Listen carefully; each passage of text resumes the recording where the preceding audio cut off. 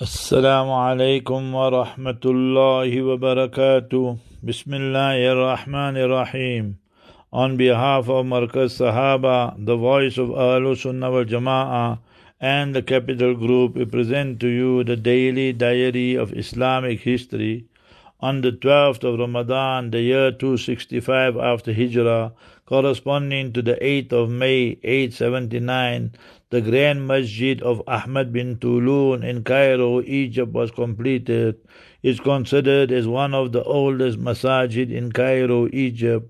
The oldest masjid in Egypt and the whole of Africa is Masjid Amr bin As, and that is on the 1st of Ramadan. Amr bin As radiallahu anh and Sahaba Tabi'in, 1st of Ramadan, the 20th year after Hijrah. During the time of Sayyidina Umar radiallahu anh, they conquered Egypt.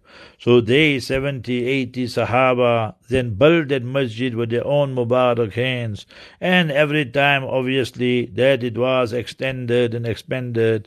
But that is the oldest masjid and mosque in the continent of Africa.